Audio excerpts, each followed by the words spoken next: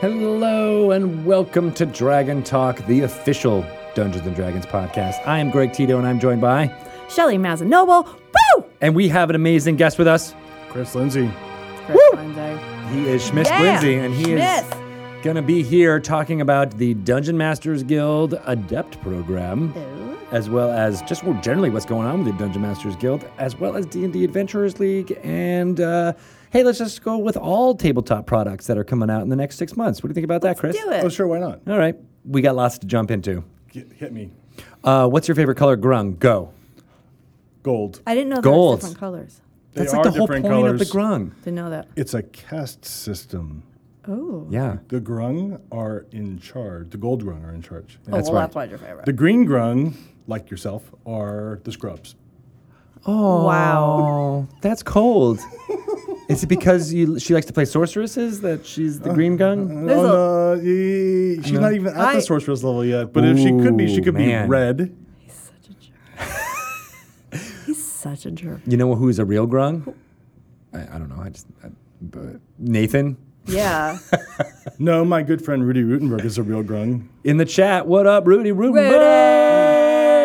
He is a real grung. Tell it's your true. friend Chris to not be such a jerk. It's true. It's just not going to happen. So we'll get to that amazing interview that's we're about to occur in a couple minutes. But before then, we got some announcements to kind of Fine, I'll stay. churn Fine. through. What do you want to announce first? Since you're hot and bothered and ready to talk about grung. She's speechless. We made her speechless all of a sudden. Go without me. So Dungeons & Dragons has a lot of fun things going on that we want to talk Betrayal about. at Baldur's Gate. There you go. When's that happening? October 6th. What's in it? Cool stuff. Are there any frogs in it? No. Are there? Well, why not? Because you didn't contribute a haunt. You could have. Well, I was kind of busy making frog people. Who did contribute a hunt? A lot of people inside the Hollowed Halls here of Wizard. So Mike Merles wrote a bunch of them. Oh, good for Mike. Adam Lee just was like turning them out. Bert Carroll wrote 3 of them. Who's Bart Carroll? He's this guy. He's this Something guy. to do with Dragon Plus. Yeah, I know. He He goes is to Brooklyn a the lot. cutest little boy, though. Looks like his mother. Not really. Must take after. Must take after his mommy. Ben Petrozor, whom I'm still angry with about our diplomacy game of 2 years ago. He did betray you twice in a row. 2 years ago. Was it 2 years ago? About that. It was a long time ago. Seems like a long time to hold a grudge. Oh, it will never, ever go away. That was a shame you once, shame on you, Yeah. fool me twice, Oh, shame on God. me situation. I can't. I'm going back there. I don't want to go back there. Yeah. That's what we should have talked to the Adams Diplomacy about. PTSD. Seriously. Yeah. I told you guys you should not play it, that this would end in tears. Did anybody listen to me? No. In fairness, the only one who cried was Shelley. I didn't cry. Public. How did you know? How did you know? Well, someone was You could hear sobbing my in the sobs. in the women's room on the third floor. Russia. In the next stall over from where Greg was. He's about to lose Russia in his Axis and Allies game. It's true. They're It's on. a hard country to hold There's on only to. about like 4 units left on the board for Russia. It's Don't give up. But they're doing. They got. There's a strategy for holding on to Russia, and it's called never strike out. I know. That's why I did go a little bit too far. It's called cheat. I reached too Just far move for the some sun. units. I reached too far. If And you actually now look my at wings the are burning. historical tactics used by Russia and actually follow those, you do much better. Yeah, come into the motherland and wait for the sun to go away. That's right. That's the tactic. So yes, we will. What were we talking about? Chris Dupuis. Chris Dupuis. Thinking of people who wrote I've done haunts. haunts for Betrayal of Kim Baldur's Gate. Lundstrom, Diane Molinari. I'm so excited that Kim has done one. Noah Milrod. I'm not going to remember everybody's name. David McDarby. Sam Simpson.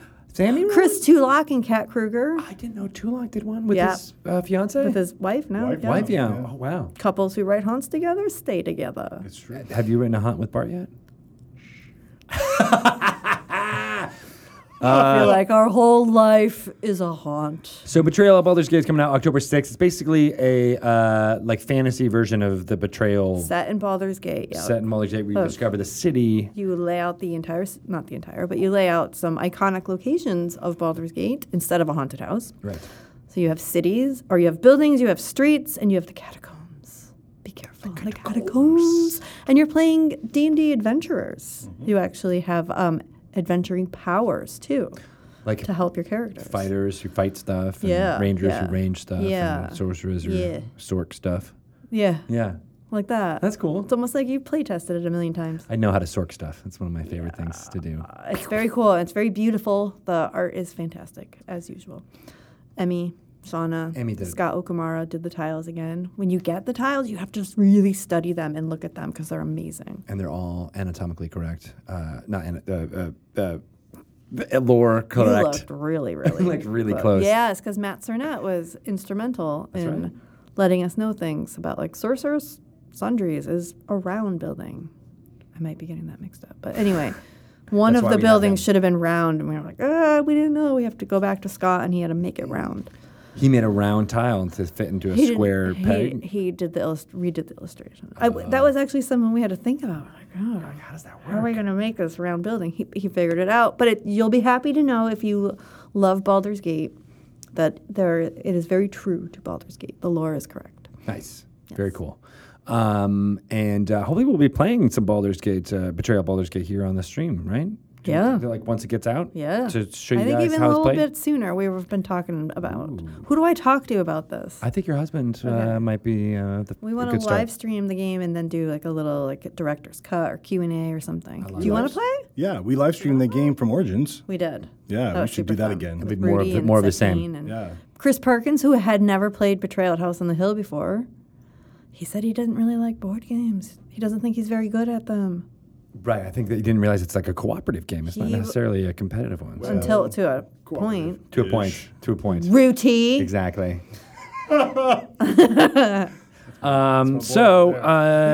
There's a lot of fun stuff going here on the D&D channel. In addition to playing some board games, Yeah, there we're gonna is do that. lots of live play. Speaking of Ruti, he is the dungeon master for Maze Arcana, Fury's Reach on Tuesday nights. No, he did Wednesday nights. He's one of two, yeah. He's one of two, and Satine Phoenix does Tuesday nights at 7 p.m. Yep. Pacific time here on the D&D Twitch channel. Of course, Chris Perkins, we mentioned, does Dice Camera Action at 4 p.m. Yep. Pacific time. And then in about an hour, actually in 40 minutes from now, we'll be doing, what is the name of that one? Force Grey? Force Grey, Lost City of Omu. That's right. We'll be debuting no. episode 3 in just a few minutes. So stay tuned for that. And I'll be talking to two ladies from Girls Guts Glory this Thursday at 2 p.m. Pacific time. Awesome. That's right. It'll be fantabulous, and we'll be doing episode 8 of that one, I believe, maybe 9. It's been going really fast, but they have done an amazing work. We spoke to the woman who plays Ichabod, Oh, I love the her. dwarf, Love Sujata. It was amazing, and I can't wait to pick her brain some more because I've been watching more of Insecure, which she's in on HBO. Oh. Yeah, pretty cool, right? Really? Yeah. I hope she recovers from her cat allergies, though. It was kind of insane. In the middle of a Q&A, all of a sudden she starts like coughing like crazy. Seriously? Yeah, from someone else's cat that it was insane. It was amazing though, so we'll ask her on Thursday if she's recovered or not. Sabotage. And of course, we also have Uncharted Territory from our friends the High Rollers at 12 noon on Fridays. Where can people find the schedule? It's all on twitch.tv/DND. Because I just picture people at home furiously writing this down. There's so much there. Yeah. I know it's so much there, but I like to go through it just so everybody knows No, what's it's happening. great. Exactly. I love hearing it. Me too. I never get sick of hearing it. I don't get sick of saying it ever either. Speaking of Twitch, you can now subscribe to our channel. It's $4.99. You get access to emotes, which are pretty interesting. There's some dice roll. There's like 20s and a 1 and a TPK, as well as Milo, Chris Perkins' dog. Lots of fun stuff. And you. in there.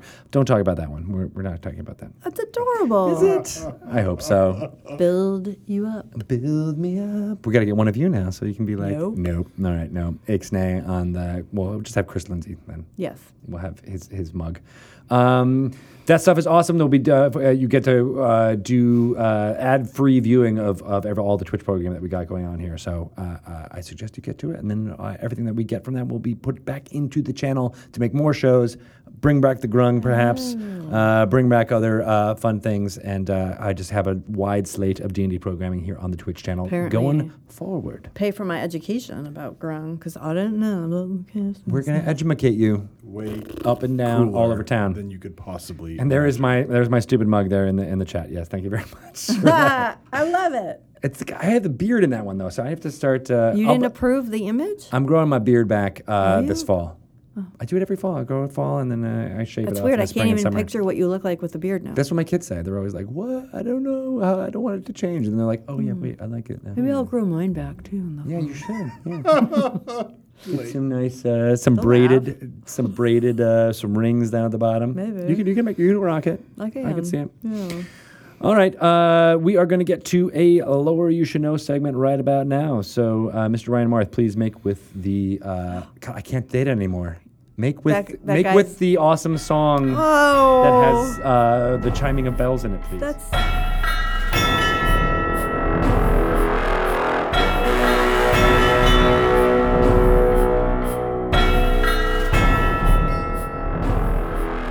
Welcome to another Lore You Should Know segment. I'm Greg Tito, and I'm joined, as always, by Mr. Chris Perkins. Hello. And Matt Cernett. Hi. Today, we are going to delve into a specific little bit of Dungeons & Dragons lore that you can use in your games or just to enrich your mind. And today, it's going to be about hags, as well as Nanny Poo Poo, a character that appears in Tomb of Annihilation and might be very important for some of your crew for various reasons, which I'm sure we'll get into. But when did hags first appear in Dungeons & Dragons? Oh, they're there from the beginning. Yeah? Yeah. And the various, it's Green Knight, Annis, or NC, were they all there from the beginning, those three? So in the original first edition Monster Manual, there was the Night Hag and the Sea Hag. Mm-hmm. And then we got the Green Hag in Monster Manual 2 and the Annis in Monster Manual 2. Got it. Now, the hags, they always, in my mind, and correct me if I'm wrong, I always associated them with the evil witch in Snow White. I don't know why. Yeah, sure. Yeah, I mean, along those lines. Boy, there's lots of references that they pull from. I mean, mythology and pop culture and so on has lots of different sort of evil hags and witches, Baba Yaga. The in second edition, there's definitely a reference, I think, to both the hags or hag-like creatures in the movie Beastmaster, and in what is it? Is it the Norns or something like that? Where there's reference to the hag eye is kind of a big part of the coven of hags. They give hag eyes to their servitors, and that allows them to watch what people are doing or whatever. I think my first childhood exposure to hag-like creatures were the three hags from Clash of the Titans. With the crystal ball that they used to see because they were blind. Mm-hmm. Right. And then I also like the hag from Ridley Scott's movie Legend. Yes. Which kind of, in my mind, is sort of the archetypal D&D hag in terms of its posture and its look and design. Mm-hmm. Yeah, and I guess going back to the three witches that you're talking about, that's also a very Macbeth. Exactly. And there are tons a random piece of trivia, that hag in Legend was played by Robert Picardo, who played the Doctor in Star Trek Voyager. Really? Yeah. I didn't know that. We're full of random trivia today. He also went to the same high school that Matt Cernett went to. No. And there's just tons of hags in myth and legend and stuff like that are wicked witches and weird things. And they're often associated in the same way. There's the idea of Jenny Greenteeth, which is very closely associated with other sort of creatures from mythology that live in ponds and lakes and stuff like that come out and grab you. So they're sort of associated with that kind of a thing. Right. What's the horse monster that's like Kelpie? Kelpie. Yeah. So like Kelpies and Jenny Greenteeth are kind of in the same space in myth and legend. They're just these weird monsters that live in lakes and ponds and come out and grab children. And the Annis hag is related to. I mean, there's real world myths of that Annis being Black Annis. I think in Ireland or Scotland or something like that. And there's just, so it draws from a whole bunch of different things to sort of create the D&D versions. One of the things I really like about the D&D versions is that we have the Night Hag, which relates to the idea of being hag-ridden, which is fun because the Night Hag has the literal ability to, go ethereally and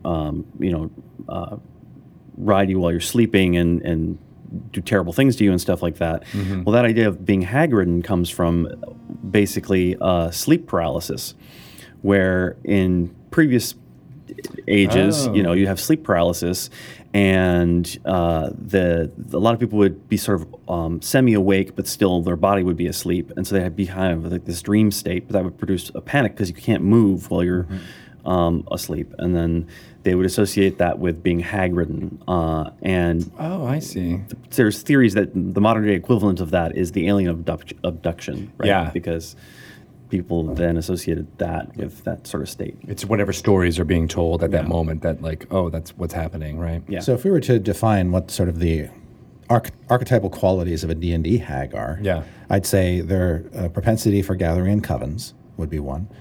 The other is their ability to alter their forms to appear as typically a woman of some kind, often an ugly, wretched creature, but a woman nonetheless. Because we say hags are creatures; they're not just people, right? But they can look like people to lure you in and kind of take on the countenance of grandmotherly figures and things like that. What other traits would you say are iconic to D&D hags in particular? Certainly, the coven is a thing where there's the three of them, right? And they are actually more powerful as a coven than they would be individually. Yeah. And I don't know that we necessarily picked this up in Volo's guide, because I should say that most of the sort of stuff that we want to be true about hags now is sort of been codified in the Volo's Guide to Monsters. But I don't think the Haggai made it in. I don't think it did. The Haggai is in the monster manual. Is it? Oh, great. Yeah. Good. It's in there. So it's covered. There are a few other oddities in the monster manual, like the Night Hag's soul bag and things like that, where they store the souls that they steal so they can take them back down to the lower planes. I see. Are they associated with demons and devils in some way? Night hags are weird because most of our hags have been identified as fey creatures, evil fey creatures. The night hags have sort of forsaken life among the fae to go live in the lower planes with demons and devils and the most debased of all creatures. Yeah, their main realm of influence is probably Hades, which is sort of the neutral evil plane, or Gehenna, or is it the same thing? It's Hades, yeah. Yeah. And the reason that they're there is because they've sort of carved out a ecological niche for themselves as far as being soul traders. They gather up souls and then they sell them to people who can use them for ill intent. Right. Liches use souls to make their phylactery receptacles and to feed into their phylacteries. Demons use them to make more demons. And so they've sort of set up this consortium in a way, or this trade network for evil souls. They're the ones who can procure it from the material plane the easiest because of their abilities to blend in and that kind of thing. Right. Well, and then in Hades itself, that's where if you're sort of a neutral evil person, your writhing soul ends up as a weird worm-like larvae creature. Yeah. So, which is never good in general. Yeah. And in the D&D multiverse, you can encounter hags literally everywhere. Any ocean or watery cave can serve as a sea hag's lair or a sunken hulk of a ship. Night hags. There's a famous night hag named Alluvius Ruskin who lives in Sigil, who basically runs antiquities or oddities shop there and also does some bartering on the side. And I like the different flavors of them that feel very almost like their own different creature, but they all are united by. And in some respects, they're sort of defined by the territory they live in too. Like green hags are known to live in swamps, and anise hags are known to live in mountains, and burr hags in frozen wastelands. Basically, can they shift? Like, say you start as a sea hag, can you turn to a night hag? Yeah, really? Mm-hmm. No, okay, because they're formless anyway. In a way, they know types of magic that are sort of ancient and lost, secrets that they've gathered or traded, and they can use that to basically facilitate a transformation into a new kind of hag. And a hag who can live long enough might undergo that transformation several times. Interesting. And the truly most powerful hags are, as Volo's Guide to Monsters codifies, are called grandmothers. They have the respect of lesser hags because of their age and their intelligence and all the terrible things that they've done. I got a list of amazing souls I've taken. In conversations with people who have run hags a lot in adventures, I think one of the other key takeaways with hags is it's not the monster that's just going to fight you hand to hand. The hag's too smart for that. They're the monster that you have to negotiate with. They got something hanging over you or hanging over somebody else, and the only way to remove that is to cut a deal. And of course, as soon as you get into a situation where you're dealing with a hag, you've kind of already lost. Yeah, I think though, like say with devils, the deals that you cut, you usually like lose your soul or something like that. You might not lose as much if you deal with a hag. Like she might take, the sight from one eye or your singing voice in the case of like the Ursula analogy. Oh, okay. Yeah. Would you call Ursula a sea hag? Would that be? She's called the sea witch. She's clearly monstrous. Yeah. She could easily be a hag-like being. Oh, see, I've also had this conversations with my daughters about what because there's no mermaids that but have. The thing about a hag. When a hag takes something from you, even something that seems innocuous, usually it comes back to bite you. Right. Like they that's an easy deal, but then actually that's a much bigger deal. Exactly. Right? They try to make the deal as tantalizing as possible. Yeah. Nobody's going to, hag comes up to you and says, I'll give you this if you give me your soul. A lot of people are like, I'm not going to trade my soul for anything. No way. Yeah. But, the vision in your one eye or, your second-born child, well, maybe that's a little severe. Only one. Self-editing. One and done. Yeah, right. Yeah. So we talked about Elizabeth a little bit about this off mic about how do more hags create more hags. It's an interesting idea, at least, as far as basically they devour a baby. One hag devours a baby. Nom nom nom nom nom nom nom. And then it becomes another hag. And then it basically produces a baby again, but that baby will grow up to become a hag when it comes of age. And I think when the baby basically is in the hag for a pregnancy period after it's been devoured. It's not chewed up, ground up. It's swallowed whole, taken in, and basically locked away inside the hag where it undergoes a metamorphosis so that when it's born, it looks like it was when it was swallowed. Yeah. But when it reaches a certain age, it will suddenly transform into a hag. Ooh, that's such a terrifying, I kind of want to tell a story about a woman or someone who's gone through that and doesn't know that they are a hag. And often what the hag will do is after giving birth to this transformed baby, it will deliver it into a home where it can be raised up until the point where it changes, and then the hag will try to take the child back. Yeah. Yeah, and it's so compelling.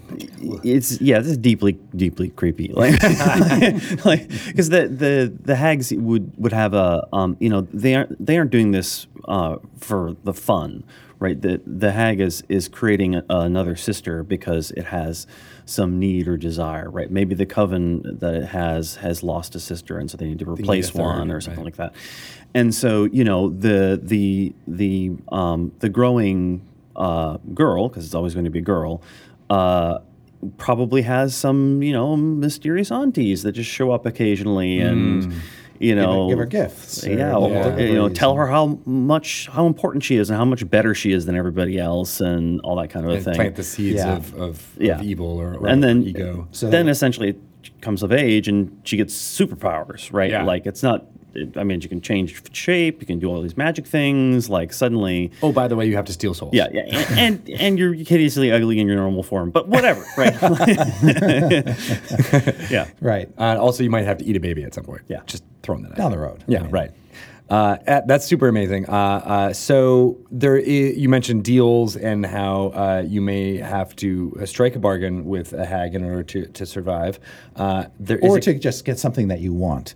Like if you've got a a lover who is not reciprocating and you want them to love you more, or if there's someone in the town who's harassing you and you want to get rid of them, but you don't want to do it yourself, hags will do all kinds of nice things for you. But the cost is always going to bite somebody in the butt. I like that you're basically seeding hooks for other dungeon masters by And saying one of the goals, the best deals for the hags are the ones that kind of corrupt the individual making them. That is, when the deal is done, you are less of a nice person having made the deal. Yeah, I mean, in particular, types of hags generally have a kind of thing that they like to do or something that they particularly hate. So sea hags, for example, really hate beauty. And so the things that they try and do are things that corrupt and destroy beauty. And I think it's anise hags that hate basically innocence and children. Yeah. And so they do terrible things to children. Eesh. Yeah, they're not nice. And so they have different sort of varieties of things that they really focus on. But there's one character, we don't have to give too much away, for Tomb of Annihilation that characters may encounter in the jungles of Chult. Alert. Yes. There are a few hags in Tomb of Annihilation, but we're going to focus on one. And her name is Nanny Poo Poo. And she lives in... Sorry. I was just going to say, there's a story behind that name, isn't there? Well... It's just a stupid placeholder name that I dropped into the manuscript, and then when we sent the manuscript off to the playtesters, I didn't intend for it to stay, but all of the playtesters who were like 13 years old and younger really, really liked it. So I thought, for the new generation, I'll keep the name the way it is. The older playtesters hated it. They thought it was just dumb. Oh, really? And I think some people on staff thought so as well. And I can't blame them for that. It's a silly name. But it's disarmingly silly. Exactly. Yeah. There's something about it that you don't forget. Right. And so Nanny Poo Poo is a hag who lives in the jungles of Chult. You have to work to find her, but if you do, she can be eminently helpful in this adventure. Because, as you know, and this is not much of a spoiler, Tomb of Annihilations can be a little tough, hard on characters.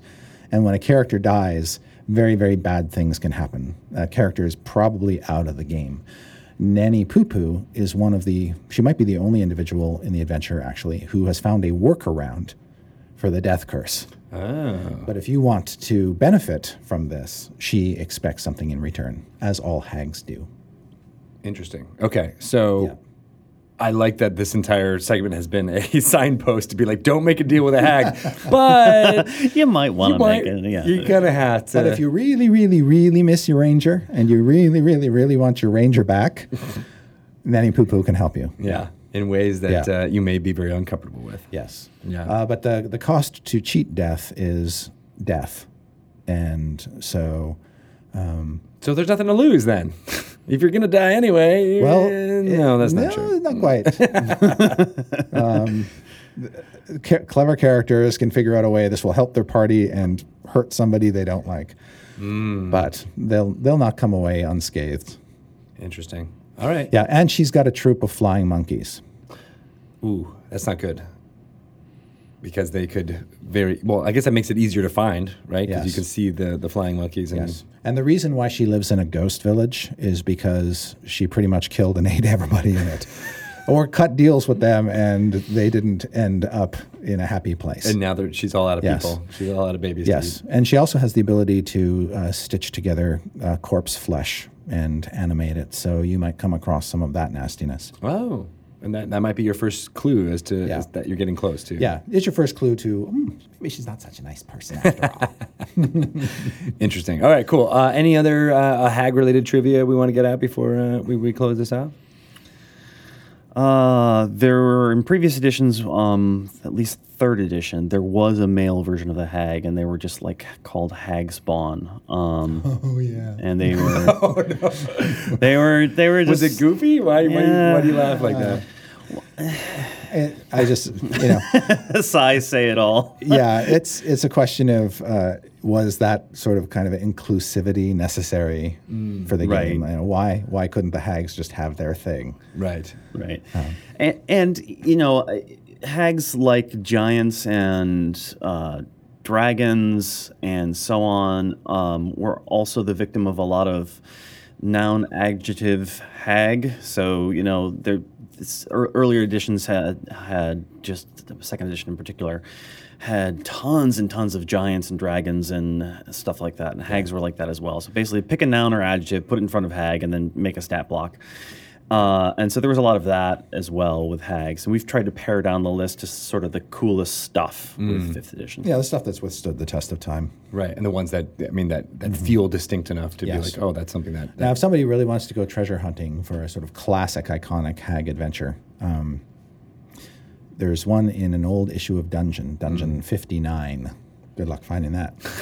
We got it on the shelf. Yeah, and it's the adventure's called The Mother's Curse, and it's about a hag who gives birth to a little hag and what that does to a community. There's a slim chance it's on DM's Guild. All right. Well, we'll look into that. But thank you guys for strolling down Hag Lane with me. We got to find out a lot more about how not to go down the sewer when you see a hag popping out and all that. Down there. If people want to ask you some questions about hags or any fun lore from Tube of Annihilation, how can they get in touch with you, Chris? They can get in touch with me on Twitter. My handle is @ChrisPerkinsDND. And what about you, Mr. Cernet? It is @Cernet, SERNETT. Perfect. All right, guys. Well, thank you very much. And we'll be back next week with some different segments / lore.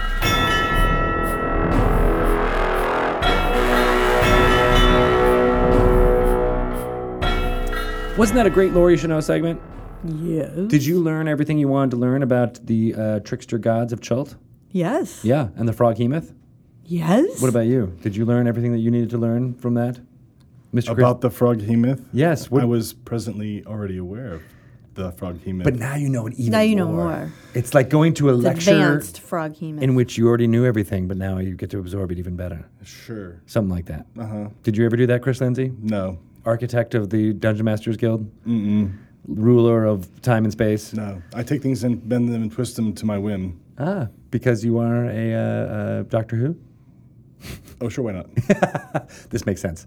Dungeon Master. So, a man who needs no introduction, even though I've given like 3 so far, Chris Lindsay. Hey. How you doing? Hi, I'm Chris great. Lindsay. How are you? Good. Cool. You are here to talk to about a great many things, but for those people who don't know who you are, what do you do here at Wizards? Well, I wear a number of hats. Not today. Not today, but Metaphorical hats. Metaphorical. Oh, yeah, sorry. Very literal. Well, that's right. There's no actual hats that go on this head. So, so I am the product manager for Dungeons and Dragons, which means basically anything involved with not actually writing or doing the art or whatever that inside the book that needs to get done, like legal stuff and money stuff and customer service stuff. I am engaged with all of that and making sure that happens so that all of the things can go forward and the book can get out the door, printed and out to all of the fine people who buy Dungeons & Dragons books.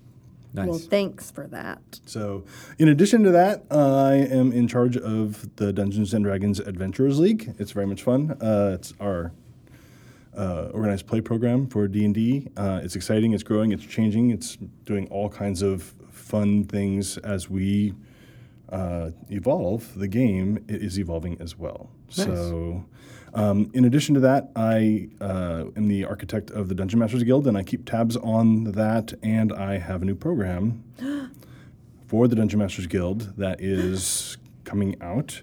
I have folks already working on it called the Guild Adepts program. It's going to be very exciting. What can you tell us about this Guild Adept program? Well, so the Guild, here's the thing about the Dungeon Masters Guild. Let me back up for just a minute. Yeah. Dungeon Masters Guild, we launched it. We had no idea what it was going to do. We just thought, we don't know if anybody's going to be interested in participating or getting involved and all this stuff. But contrary to all doubts we may have had, it took off like gangbusters. And we got literally thousands of authors now writing tens of thousands of new D&D products and selling them on the Dungeon Masters Guild. Seriously. So what's the quick paragraph version of what the Dungeon Masters Guild was? Because we launched it back in January 2016. Yeah, basically the short version is the Dungeon Masters Guild is a marketplace that is that hosts a creative community of fan creators for Dungeons & Dragons. And one of the things I really wanted to do is I really wanted to start shining in the spotlight on some of our best creators in the Dungeon Masters Guild. Now, first of all, let me addendamize that by saying all the creators in the Dungeon Masters Guild are fabulous, but we have a number of standouts, and so for that, I came up with this idea called the Guild Adepts program, where we could show off some talent of people who have been participating, get them in early to write content for that's associated with products that we're putting out. So, for example, I have 10 fine individuals right now who are at home or their day jobs or whatever writing D&D products, and they're collaborating with each other as a mini community of their own. And those products are directly associated with the upcoming release of Tomb of Annihilation. And their initial launches are going to come out on the same day as Tomb of Annihilation. So yes, we're going to have, in the parlance of our digital, friends, same day DLC. On September 8th or September 19th? September 8th. Whoa! Yeah. Because they're making it all right now. So just to kind of clarify, the Dungeon Masters Guild is there, and it's been chugging along and letting people create stuff in the Forgotten Realms. And then when products have been added, like Curse of Strahd or Storm King's Thunder, authors can incorporate material from those books and create and sell adventures or Absolutely. other things that were using our IP. Yep. We encourage them to do that. We would like them to be engaged with what we're doing. Now, they don't have to be. They can choose to make up their own pet project as long as it's set in the Forgotten Realms or nowhere at all, to be perfectly honest. They've created literally hundreds of thousands of products out there. Wait, hundreds of thousands? Is that what? Well, Tens of thousands. Tens of thousands. Yeah. Hundreds of thousands of downloads. Yes. That's true. But really, we want them to kind of come together as a community, and everybody's been so busy, like being super creative, that they're all kind of working in their own little silo. So that's another reason for doing the Guild Edit program, was to bring together a group of individuals and then encourage them to work together. They're in this crazy Slack channel that is on my computer, and it's like binging all day long as they're talking with each other and they're asking me questions and they're having these collaborative conversations about the products that they're working on, and it's very cool. That is cool. So how did these standouts become standouts in the eyes of Mr. Chris Lindsay? Well, so the best way to get our attention in this regard is two ways. One is to basically work on products that are associated with our products. So these folks are all people that have worked either collaboratively with us in the Adventures League, or with us here at Wizards, or whatever, and have created products to go in the Dungeon Masters Guild.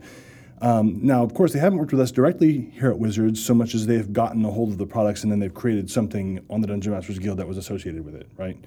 Now they're working directly with us. The other way to get noticed is to basically generate a lot of revenue, right? So you put your stuff up there, and if people are interested in paying cash money for your product, and it happens regularly, there's a good chance I'm gonna notice. And while there's no strict bar set for that, I will say that for folks out there who are contributing to the Dungeon Masters Guild who set their products at free or pay what you want, I would encourage you to reconsider that. And that's right, because there's a number of ways to collect data on the Dungeon Masters Guild, and one of them is, of course, downloads. And you can definitely be like, oh, a lot of people were downloading this. But we've noticed from there being a trend that many people will just get everything that's free or pay what you want. If it's free, everybody downloads it. Why not? Yeah, right. For low risk, obviously. Like if they don't like it or they don't. So for us, the downloads is not as much of a measure of whether something is popular or not, because there are people who just will download everything Correct. free. Right. So the reason why you're saying charge money for it is that people are making a conscious decision that they value your creation. Precisely. Now, if you're not in it to make money and you're not really interested in the Guild Adept program, then you should do whatever it is you like. But if you want to be recognized, I would encourage you to pay attention to that. And there are some fantastic guidelines that the fine folks at One Bookshelf have put up on the Dungeon Masters Guild as far as pricing and so forth. Plus, you could also use the D&D Adventures League content as a barometer for pricing as well. But don't sell yourself short as authors out there. Your efforts are worth something. Right. I think that you should be compensated from the folks out there in the community who are taking advantage of your work, and that's good that they're taking advantage of it. But I'd like to see them compensating you somehow for the work that you put in to provide that. Right, exactly. And that's not the only measure for how we gauge people to go for the Guild of Adept program. No, right? we have because it's word of mouth. It's like a combination of a lot of other things. Yep. Plus we check out reviews and we read some of the products and stuff like that. I've gone in and stealth downloaded products and read them and checked them out, and we look for good stuff. I look for social media that about particular authors. The buzz that pops up. Yeah, and if I see a lot of buzz happening, then I'll check out their stuff. There's all kinds of ways. Neat. Yeah. The reason I like this program too is because it kind of fulfills the promise of what the Dungeon Master Guild was, or one of the promises of when we launched it in January 2016 was like, here's a way for you to get noticed and to begin the process of starting to work with wizards. And, Absolutely. And the Guild of Adept program is just like one another step along that way. Absolutely, yeah. And those folks working on content for the Guild of Adept program, are fantastic designers. If they do fantastic work, they could end up being straight up D&D freelancers, for the next product that we're going to put out that's going to be totally awesome. Yeah. Right? And it's not just about adventure content. They're also designing new rules stuff and all kinds of crazy. That's the kind of stuff you're tasking this Guild Adept crew with? I didn't task them so much as I gave them a general sandbox to play in, and I said, here are all the toys in your sandbox. Go forth and make awesomeness. No way. Oh, yeah. So you'll be recruiting, or for lack of a better word, you're always looking for people to bring into this program, or is I am. Yeah, I'm going to be looking for a new group for the upcoming Xanathar's Guide to Everything of Guild Adepts to basically champion that product as well and to get involved with us and to design some really cool stuff. I'll probably be starting my search for those folks in the neighborhood of October-ish. And maybe a little earlier. So if you're interested in putting something up on the Dungeon Masters Guild to get noticed, now's a great time. That's right. And the goal is to try to do this for every TRPG release that we do. Absolutely. Yeah, 3 times a year at this point, because we have 3 releases at this point as our cadence. So I want to try doing that for every single one. And I want to try and get a different group every time if I can. What I was going to ask. It won't always be the same size. We just decided to go big on the first run. It might be smaller sometimes. Who knows? Depends on what's out there. Depends on what's out there and who's doing cool stuff. Okay, but it's different people, intentionally different people. Yeah, I think I do. I really do want to intentionally use different people each time so that more people have an opportunity to be involved with Wizards of the Coast. It gives us a much wider view of what our community and us in the community are doing. So does this content then go on the DM's Dungeon Masters Guild. The Dungeon Masters Guild. And is it like by these particular authors and then they can charge what they want, or are you setting prices for it, or is it free? Or They can charge what they want. I have, of course, encouraged them to charge for their content because they're fine designers. And they will have a special gold version of the Guild ampersand logo. I was going to ask if they have a little special badge. And they're going to probably have their own line there on the screen. Gold, like the top grung. So gold is good. Learning. It's 1 grung above. Oh my God. Oh my God. So here's a question though: will that icon only appear in the period in which they are a Guild Adept member? No. Once a product has been made for the Guild Adept program, that product will always carry that icon. But not the author necessarily. Not necessarily. No. If they're creating stuff outside the program itself, then they would. So it's on a per product basis. They put the other black and red logo on there. So that's a good way to find it on the Dungeon Masters Guild marketplace. Is just look for that Look for symbol. that icon. There'll also be a way to to search for only those. Filter for those as well. Yeah. So and they're gonna be awesome. I'm really excited about what they're doing. Look at you making dreams come true. Do you have any hints for what they're working on that you might want to share with some of these people? We will be releasing a lineup of what they're going to be working on, or what they are working on right now. Yeah. In the not so distant future. Maybe Rudy and Satine would want to tell us what they're working on. No, Are they in the program? Maybe. Did he just spoil something? No, actually, if you look at the announcement that may have already gone out.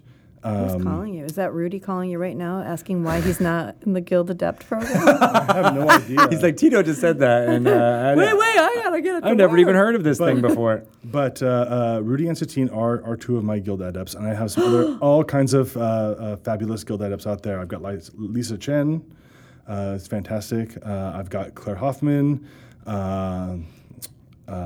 Will Doyle, James Introcaso. Oh, we know James. Right, and these folks are all It's an elite bunch you've got there. brilliant designers, and they're super excited to be a part of this. They should be. Should be pretty cool. Now I just want to pick all their brains. Be like, what are you guys working on? What are you guys working on? Is it A Grum? whole new crop of potential. If only you were in the podcast Slack guests. channel. If only I was in that famed Slack channel that I just was slacking Just on call joining. him away from his desk, and then you just sneak over there. Or I could just be like, hey, Chris, what are they working on?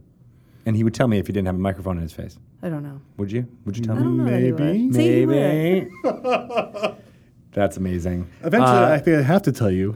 It's Yeah. true. So I can approve. Yay. So if that has not already been posted on the Dungeons & Dragons website, it will be up there very soon, an article written from your voice. Yeah. The voice of Chris Lindsay, Yes. outlining this program for you. Indeed. Mr. Bart Carroll should be posting it right now. He should, right? He should be. But Oh, for those of Barticus. you who are going to be listening to this in podcast form, it'll most likely already be up there. So I would suggest, And if if it's you're not- interested, there's some good tips on there on how to get on to this kind of program. Mm-hmm. You've already mentioned them as making sure your stuff is super good, Mm-hmm. in line with our storylines. What else? And the paying for it. Just make sure that people are paying you for your work. You know, make sure that that's a. I mean, there's all kinds of things I look at, and lots of stuff that I won't even talk about. But the two main things that I can stress to folks is A, make something awesome and try and jam with us. Right? It's kind of like being in a band. It's just like being in a band. Yeah, and then B, charge them for your work, please, even if it's just a couple bucks. Yeah, because your work is worth it. Yep. That's what. And there's like that perceived value thing. Like, I don't know if it's you said that everyone downloads things that are free in the guild, but sometimes if something's free, people are like, no, I don't want that. Yeah. Oh, it's 99 cents, and then they buy it. Yeah, the only exception to that rule has been products put up by some dude whose last name rhymes with Herser. Yeah, he puts pay what you want on his, and people pay him all kinds of stuff. I don't know, it's Really? crazy. Yeah. They just like to throw money at that dude. He's a cool dude. He's a Yeah. pretty cool That's dude. why. He's all right. So could I write something with a pen name of Matt Mercer? Yeah. With like maybe 2 C's or We Helly as a noble. we are working on a part of the program, which we won't talk about too much right now, where those of us here at Wizards of the Coast will be able to contribute. But we'll save that for another day. That's a good idea. I remember when this program was first coming out, and that was like a question you were trying to Yeah. solve for. Yeah, Good, I'm glad you finally got that We are taken actively care of. solving for that, but it's going to be very exciting, and I really want to. Yeah, Are you I going do to want to talk about it. contribute? Are you going to contribute and give yourself a gold ampersand? That's Oh, yeah, the newest member of the Adept program right here. Miss Blindsey. there will be more details to come. I'm excited about that. You're really testing the like. Are you going to contribute? Yes. Gerg Otit will be writing You don't something. have to change your name, Otep. You don't have to change now. It can just be backwards, and it's all you need. No one will figure it out. Never. No, That's right. Yeah, just I'll have a gold ampersand. Who is this guy? Gerg. Gerg. They really seem to like this Gerg. Well, you mentioned the D&D Adventurers League earlier on, especially all those adventures being on the Dungeon Masters Guild. What's going on with the Adventurers League for Tomb of Annihilation? I am super excited. So with Tomb of Annihilation, we are diving into a methodology for creating our Adventures League content that is new and fresh for Dungeons and Dragons. So Hot and fresh? previously with our organized play concert. It's a concert with our. Wow, you're working musicians, on a lot. aren't we? Yeah. It's a jam band. It's all about music with me. So with the content ran parallel to the actual like for sale product that we put out, right? And so they kind of jammed along the same lines, but neither of the two ever really touched each other. Yeah. So we took a good hard look at that, me and my 6 fabulous admins, and one of the things that we are in the process of doing is making it so that our content actually takes the for sale product into account, and instead of running parallel to it, it takes that experience and it enhances it. So, for example, the first 2 adventures, 7.1 and 7.2, which are introductory 5-parters, are alternate ways into the story of Tomb of Annihilation. Oh, okay. So it's just not the one. You have those big 5-parter ones. So now there's like 3 different ways to get into the story. But that's actually, there's 10 different ways. Because you could do those mini adventures like as one-offs. You could do them as one-offs, or you could do them as like if you do take 7.1, which is 5 mini adventures, you can do that as a little path, and it leads you right into the story. Yeah. Right into where the for sale product picks up. Right into where like it would basically drop you into Port Nyanzaru. Whoa. You know, that's so cool. Yeah, and 7.2 is the same thing. The only difference between those 2 adventures is that 7.1 is written for Tier 1 characters, so that's 1st to 4th level, and 7.2 is written for 5th to 10th level characters. So if you want to get in at a higher level to try and mitigate your chance of dying, you can try that. Is that what you're recommending? No. Are you saying 1st level characters are not going to survive? I'm saying that in the Tomb of Annihilation, it doesn't matter what level you are, you're probably going to have to witness somebody's mortality at some point. Drunky Two Shoes. Drunky Two Shoes is going to get it. I don't think she is. No, probably Daryl. And then I'll have to continue on with Daryl. The other Daryl. Daryl Two Shoes. The other brother. Daryl. Oh, that's a perfect. Yeah, actually, that's great. That's how we're gonna find. Yep. The other brother is once mine dies, then I'll be like, here's the other brother, Daryl. So as you continue playing Tomb of Annihilation, you play the for sale product and you're moving your way through it. Then the other adventures, 7.3 and 7.4 and 7.5, they're like little side tracks that are right a part of the adventure, and they all attach to it, cool. kind of like ornaments on a giant Christmas tree. Are they like just quick little? Yeah, they're like little 2-hour one-offs. I love that. That's right? Cool. So, and you play through those, and if you play them and the main adventure all together at the same time, planned out intricately by your dungeon master, who's of course, coordinating all of this as they're looking at all the various materials they have at their disposal, you will have the best experience that you could possibly have with Tomb of Annihilation because you're getting all the stuff. That is really cool. I love it. Then... Whoa. What? There's more? There's more. What? Just wait. When you've gotten to the end of Tomb of Annihilation... somewhere in the neighborhood of 11th to 12th level, and assuming you're still alive and not, totally shell-shocked out from being in the jungle, the story continues with our Tier 3 and Tier 4 adventures and the Tomb of Annihilation aftermath. Whoa, it's like After Dark. Tomb of Annihilation's After Dark. It's like USA up all night. It's more like the next morning, Tomb of Annihilation. What happened? Yeah. So... all these adventures are available from the Dungeon Masters Guild. They will be. Once they're created, and we're in the process of creating all this content, we've got it all outlined out and ready to go. We have authors cranking on that stuff right now, and as it's available, we're going to be putting it in the Dungeon Masters Guild after it premieres at its respective conventions.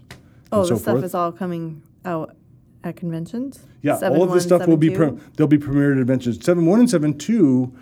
7.1 was premiered at Origins. Oh, that's what you guys were doing at Origins. Yeah. Oh. Well, you were doing all the betraying you were doing. While you were betraying, we were going to Port Nyanzaru, you were yo. Playing. I was betraying, you were playing. So 7.2 is out now. Yes. Actually, it's premiered, I believe, or if it hasn't premiered, it's going to premiere soon. And by the way, for those of you out there in Core Hobby Retail Land, 7.1 and 7.2 are going to be available to you Core Hobby retailers for free. For no money. But wait, we'll send But that's you only for if you're in free. the WPN kind of like network, right? Yes. Yeah. So it's that's a Wizards bonus. preferred play network? Wizards Play Wizards Network. Play Network. That's right. I'm still new here, so I'm still learning a lot of the acronyms of things. WOTC stands for Wizards With Out the table. Coats. Damn What? it. The coats. The coats. The coats, wearing Wizards coats. don't wear coats They got robes. without the coat. Right. But the cool thing about the Adventurers League stuff is it used to be only in stores. And then now you can download those adventures and play them and organize them wherever you would like. Anywhere. You can play them at a convention. You can play them at a game day. You can play them in a store. You can play them at your home, at your library. You can play them on the bus. Take your pick. At your local lighthouse. At your local pub. Right? In space. How come we can't get it on the International Space Station? You might. It might There's be. no reason why we couldn't get Dungeons & Dragons Adventures League content on the International Space Station as long as they have a solid internet connection. Do they need an internet connection? They could just print it out, can't they? Well, no, but I mean, Put it on space paper. They need an internet connection so they can download the content, and then they're good to go. Well, I would think that They would they were they astronauts. downloaded it before. They would do it. They're prepared. You know, I don't know. Do I look like an astronaut to you? Yes. You've got the physique and everything. No, yeah. I have the physique for 2 astronauts. Oh my God! Well, I am excited about what's going to happen with the D&D Adventurers League that's coming out because I know the authors that you have working on this, and they're all like super amazing people. They are all fantastic people. I'm really excited, and they're really, really fun to work with. Now, will there ever be like a cross-pollination thing happening between Adept Program and Adventurers League, or is that already happening? You're reading Maybe. his mind. Maybe. Bum, bum, Are you bum. just saying that because you're like, oh, that's a damn good idea. I'm not giving Tito credit for it. No. Oh, 'cause I do that all the I've time. already Oh, I've already thought of that. considered a whole lot of things, but I don't want to talk about it just yet. We like pushing those those buttons. We gotta save some surprises for later. That's true. Yeah, it's true. You're full of surprises. Nice. I'm all the surprises. Are there any D&D products that are coming out that we want to like throw some more details out at people? Sure, we have all kinds of fantastic stuff coming out this year. In addition, of course, to Tomb of Annihilation, we have Xanathar's Guide to Everything. Everything. Which is Everything. going to have new builds for every single class in the player's handbook. What? Everything. Everything. So new Everything. builds meaning like how some New subclasses. New so subclasses. a new version of the fighter, a new version of the wizard, a new version of the rogue, right? You want to play that really cool, interesting druid thing that we've been putting up in UA? It's in there. Right, but there's like archetypes. So so fighter was the martial archetypes, and Oh, like for yeah. wizards are that. Yeah, right. Like a whole bunch of But different there'll be ones of those. stuff all up in there. New barbarians, new all kinds of stuff. Yeah. Sweet. This is a question I've wanted to ask for a while. What is on the inside of the Dungeon Master screen reincarnated? I was going to ask you about that too. What are the 'cause stats and stuff that are inside? You're obsessed Tables and with charts? it. Yeah, Are but they- you updated it. I did. I went through and based on feedback that we've been getting from our folks, Your mom. the fans. My mom had nothing to do with it. She's a saint. Watch your mouth, Shelley Mazzanople. Wow, I don't think I've ever seen Chris get mad at your mom joke. I'm not really mad. I know. Dark. I'm so proud of her. Thank you. It was too good. For those of you who don't know, Chris Lindsay is pretty much the king of your mom jokes. Yeah. So much so that Not we had even to like a joke, designate really. a Greg day of the Kiddo's mom, week. too. Was it It's your not even mom a joke. Tuesday? It's more just of like, I say something and it's like, your mom. And it's No, it's not about insulting somebody. It's about consistency. Yeah. true. Sometimes it's an insult. Sometimes it's a compliment. Sometimes it makes no sense. And those are the funniest ones. I agree with that. I definitely think the ones that are complete non sequiturs are my favorites. Yes. Was it your mom Tuesday or Thursday? We had to have a day for this. That's Nathan. Monday. He wants to put a restriction on it, but your mom knows no bounds. No, it never. Come on, that's funny. That's good stuff. Yeah. Yeah. I think it should be Your Mom Mondays because it just Mom kind of Monday? it's got the alliteration thing happening. Sure. Yeah, it doesn't Yeah. matter. Like Chris said, we did it all every day. It's but- true. But if you want to put a limit on it, it should be Mondays. Yeah. All right, fine. It's Monday. Hashtag it up. We do the podcast on Monday, That's so we right. can always throw a good Your Mom. It's Your Mom Monday right now. Okay. So your Sorry mom, for all the your moms mom- out there. Your mom gave us feedback on the DM screen. She so was the like, Dungeon Master's screen, it has basically feedback from all of our fans. We took that in, and using that feedback, we kept some stuff, we got rid of some stuff, and we added some new stuff. I don't know how to be more specific than that. when does it come out? It comes out on the same day as Tomb of Annihilation. Big day. That's Big right. day. The game store one or the wide one? The game store one. So September 8th, you'll be able to get September that 8th, you can get the That is brand new one with that almost gorgeous dragon picture. And by it's Tyler Jacobson. By Tyler Jacobson, holding that hapless I- little dead person in That its disturbs claw. me to no end. It really does. What? The little dead person in the claw, because I don't feel like the person's dead. I feel like they're like, they know they're about to, it's like, that's even worse. They may not be, but they're going to be. They're just like, oh my God, I'm in the claw of a big red dragon. Yeah. And I'm going, and you can see the city burning behind. It's just, it's so good and disturbing. Yes. It's a good one. Don't It is like a really it. good one. I mean, I like it, but I don't like it. It's really awesome. I won't But lie. I really You can can't see the believe- curvature of the planet on that I know, picture. it's really cool. If we have a conference room called Dragon's Nest that it's very large on the wall, and it's even cooler. But I honestly can't believe that you actually got the word reincarnated on that product. Like, to me, that just makes me laugh. It does make me laugh. It also was makes me on- laugh that Toril is a round planet. It's clearly flat. Yeah, whatever. So the reincarnated on that was really more of a Joke? no. It was kind of it was one of those. I didn't want to ask for permission, so I'm willing to beg for forgiveness. But since everybody seems to like it, I don't have to worry about it. It felt like it was like its code name or just something that you would call it around the office, and then somebody was working on it was like, oh, I guess that's okay. Just like cut, paste. There it is. Done and done. Yeah. We have all kinds of things coming out with that title on it, reincarnated. We do? Oh yes, but we won't talk about that until later. Do I so know You are full of teasing of things. I love to tease. So in addition to our Dungeon Master screen coming out later on this year, we do have our own wet dry erase play service coming out. The Dungeons and Dragons Adventure Grid. What? Yeah, it's got cool art on one side that's dungeon-like and city-like, and cool art on the other side that's wilderness-like. So you can use it for whatever adventure you want to use it for. Nice. And it folds up like a board game and fits on your shelf. Yeah, it folds pretty It's a small. board and it folds out, right? Like you had a board game play surface. But the cool part is you can fold this bad boy up and stick it in your book bag right next to your books, right? Way easier to carry around than one of those silly roll-up mats. Yeah. So And it doesn't curve on the ends. Like a It does roll-up not mat. curve on the ends. It's really cute. I love it. I can't wait for that. People are going to really geek out on that. What about the dice tin? The dice tin is, I was saving best for last. Dice tin is going to be awesome. It's themed specifically to Tomb of Annihilation. It has a familiar visage on the front, the green Your mom? devil face. Oh. A Sararak's mom. And I'm going to tell him you said that. Is that true? It's actually You know what? I kinda don't think so. behind I think I you. just made that up. Yeah. Which I'm, bound to do. When you say familiar it's visage, weird. it means your mom. I mean, that's just. Now you talked about his mom, and now it's weird, like to think of him having a mom. A It's not that Sararak? scary anymore. Well, he had to come from somewhere, right? Or do you think he just was birthed out of? Mommy D&D. Lich and Daddy Lich get together. When Mommy Lich loves Daddy Lich very much. It's Yeah. terrible.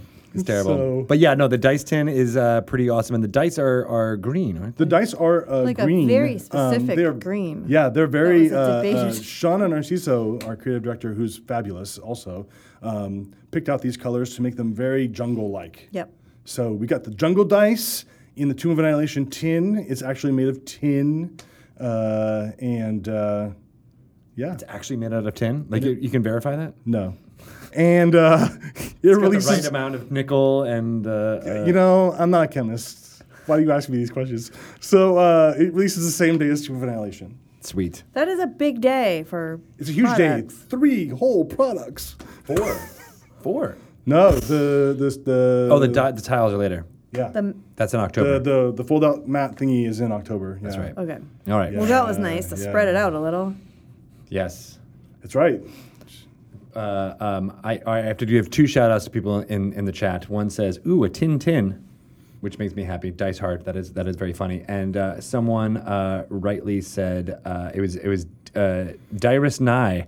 As we mentioned, playing on the ISS, he said, "Your mom is on the ISS." Oh yeah. Indeed, she is. You get it. You get an A++ for that one. Very good, sir. Yep. Well, thank you for coming to join us and talk about all these amazing products, as well as the Dungeon Masters Guild Adept program. Yeah. We gotta shorten that. Just the Guild Adept program, bro. Guild Guild Adept Adept. program. Bro. Guild Adept program. So it's Gap. Your mom. That's not taken. We'll put it on a. I'm sorry, Miss. She did have 4 children.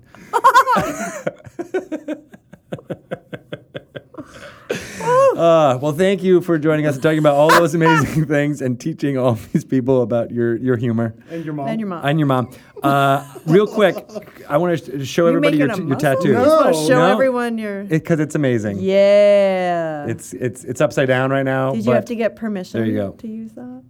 No, this was a beg for forgiveness moment as well. Yeah. That's very cool. They're like, we're going to have to pay for you to take that off. No, it's a trademark. Thank you, Chris. Where can people find out about asking you all these product information as well as what you may be playing on the D&D Twitch channel in the fall? So you can find me on Twitter at Onnatrix, ONNATRYX. And that's pretty much it, actually. That's the best way to find me. I'm also Onnatrix on Instagram, but my Instagram, I only occasionally post up photos. I maybe have like 5 or 6 up there since I started, but I am very active on the tweets, so you should catch me there. Yes, absolutely. And the DMs Guild is dmsguild.com. And we did say that announcement written by Chris Lindsay is up on the Dungeons & Dragons site right now. All right. So go search for it. It should be on the front page very, very, like right now. I'm going to go look for that right now. Go look for it right now. Mr. Bart Carroll made it happen. Good job, Bart Carroll. Good job, Bart Carroll. Shelley, do we want to close this out? Let's do it. All right. That was a really good interview with Chris Lindsay that we just had. That was super good. He is a very good person to talk to. We should have him on more often. Do you guys know that we're going to have Force Grey, Lost City of Omu coming up very soon? 2 minutes. In just 2 minutes. If you are listening to this, it is available to watch live on the D&D Twitch channel. It's twitch.tv/DND. We do this live every Monday, except for next Monday. What? I forgot to mention that. I'm going to be out of town. I'm going to be in Milwaukee next Monday. Milwaukee? Milwaukee, the good land. The good land. Yes. That's where I shall be. And that when I'm in like a trip with my guy friends from back east, and that was the subject line was Milwaukee, the good land. So we won't be doing a Dragon Talk live recording, but we're far enough ahead. We will rebroadcast. I'm not even going to shower that day then. You don't have to. I'm not doing it. Yeah. Yeah. And Quinn will be like, your mom doesn't shower. And like, that's right. Yeah, that's right. They'll say that to his friends. Or his friends will say that to him. Something like that. Right. Yeah, I don't know. He has to get schooled by Chris Lindsay on the proper usage of the joke. That's all we need. So yes, we won't be doing this live next week, but the following week we'll be back and possibly talking to Eric Jordan from Idle Champions of the Forgotten Realms. Ooh. Yeah, and we got to pick his brain about him being a kid in summer camp with his masks, and so cute. The first time he played Dungeons & Dragons, which is super cool. Love it. Yes, we'll be doing that next. And then we mentioned a whole bunch of release dates in this interview, so I'm not going to go through them again, but they are amazing. And it should be pretty lots of fun. You can follow me. I'm at Greg Tito. Follow me at Shelly Moo. Those are all on the Twitters. Wizards_DND is where you'll get all the latest Dungeons & Dragons news on Twitter. Also like us on Facebook. And hey, go check out DungeonsandDragons.com for all the latest information on Tomb of Annihilation and all the products. Product pages have all this stuff, and a lot of the stuff is written by Chris Lindsay. I don't know if you know that, but a lot of the product information pages are all some of his under the pen. Finest work. Nom de plume. Chris Lindsay. And heavily edited by Jeremy Crawford. This is true. Yes. Love a good editor. He's the managing editor of Dungeons & Dragons. He removes all your mom jokes. Yeah. Or the seriouslys. The seriouslys that you put in there. Yeah. This is seriously the best adventure we've ever had. Seriously. Seriously. And then what happens in the next adventure? This is serious. It just keeps getting better and better. Sure. I feel really bad that we've laughed so loud. I'm sorry, Ryan. Ryan, you love the sweet sound of my guffaw. You guys are the best. Thank you so much for bearing with us in the chat. And we will be back with the Dragon Talk on the podcast version next week, but on the live version in 2 weeks. All right, you guys are the best. Talk to you soon. Bye-bye. Miss you already. Thanks, Chris.